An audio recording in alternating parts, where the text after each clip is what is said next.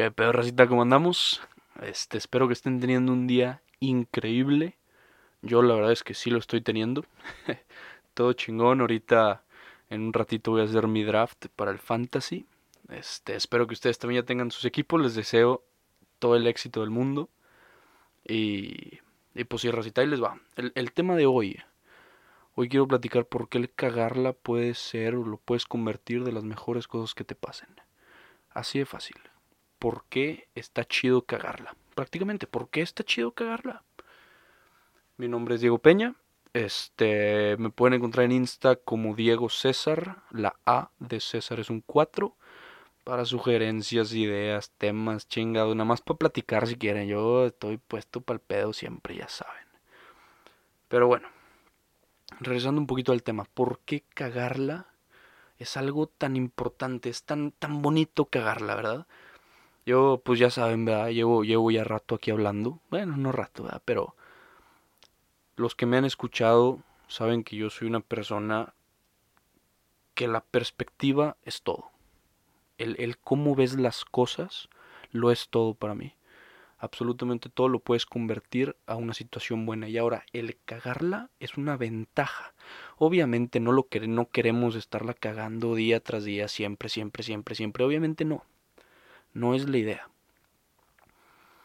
Pero cuando la cagamos, aprendemos. Siempre. Si nosotros cambiamos nuestro pensamiento, si cambiamos nuestro chip de en vez de la regué, aún es una oportunidad de crecimiento, te pones a analizarlo, a ver, ¿por qué la regué? No, pues la regué porque mi esfuerzo no fue suficiente. Ah, bueno, ya sabes, ya entendiste, ya te hiciste consciente de por qué la cagaste, ¿no?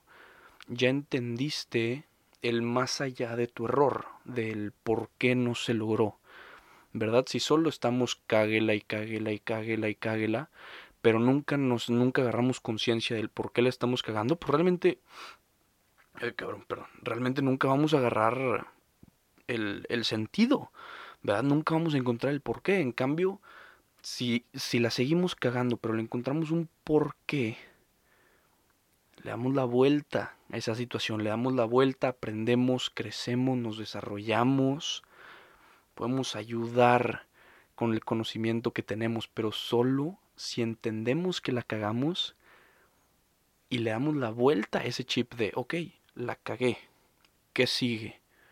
¿Qué hice para cagarla? Ok, la cagué por esto, está bien, es totalmente válido, somos humanos, la cagamos, tú la cagas, yo la cago, ellos cagan, nosotros cagamos, ¿saben? Está bien cagarla. No se sientan mal por cagarla. Está bien fracasar. Está bien no poder hacer las cosas. Imagínense que nunca nada nos sale mal. Imagínense que somos simplemente perfectos. Que no nos puede salir algo mal. La neta, qué vida tan de huevo. El cagar es lo que le mete un poquito de emoción, ¿no creen?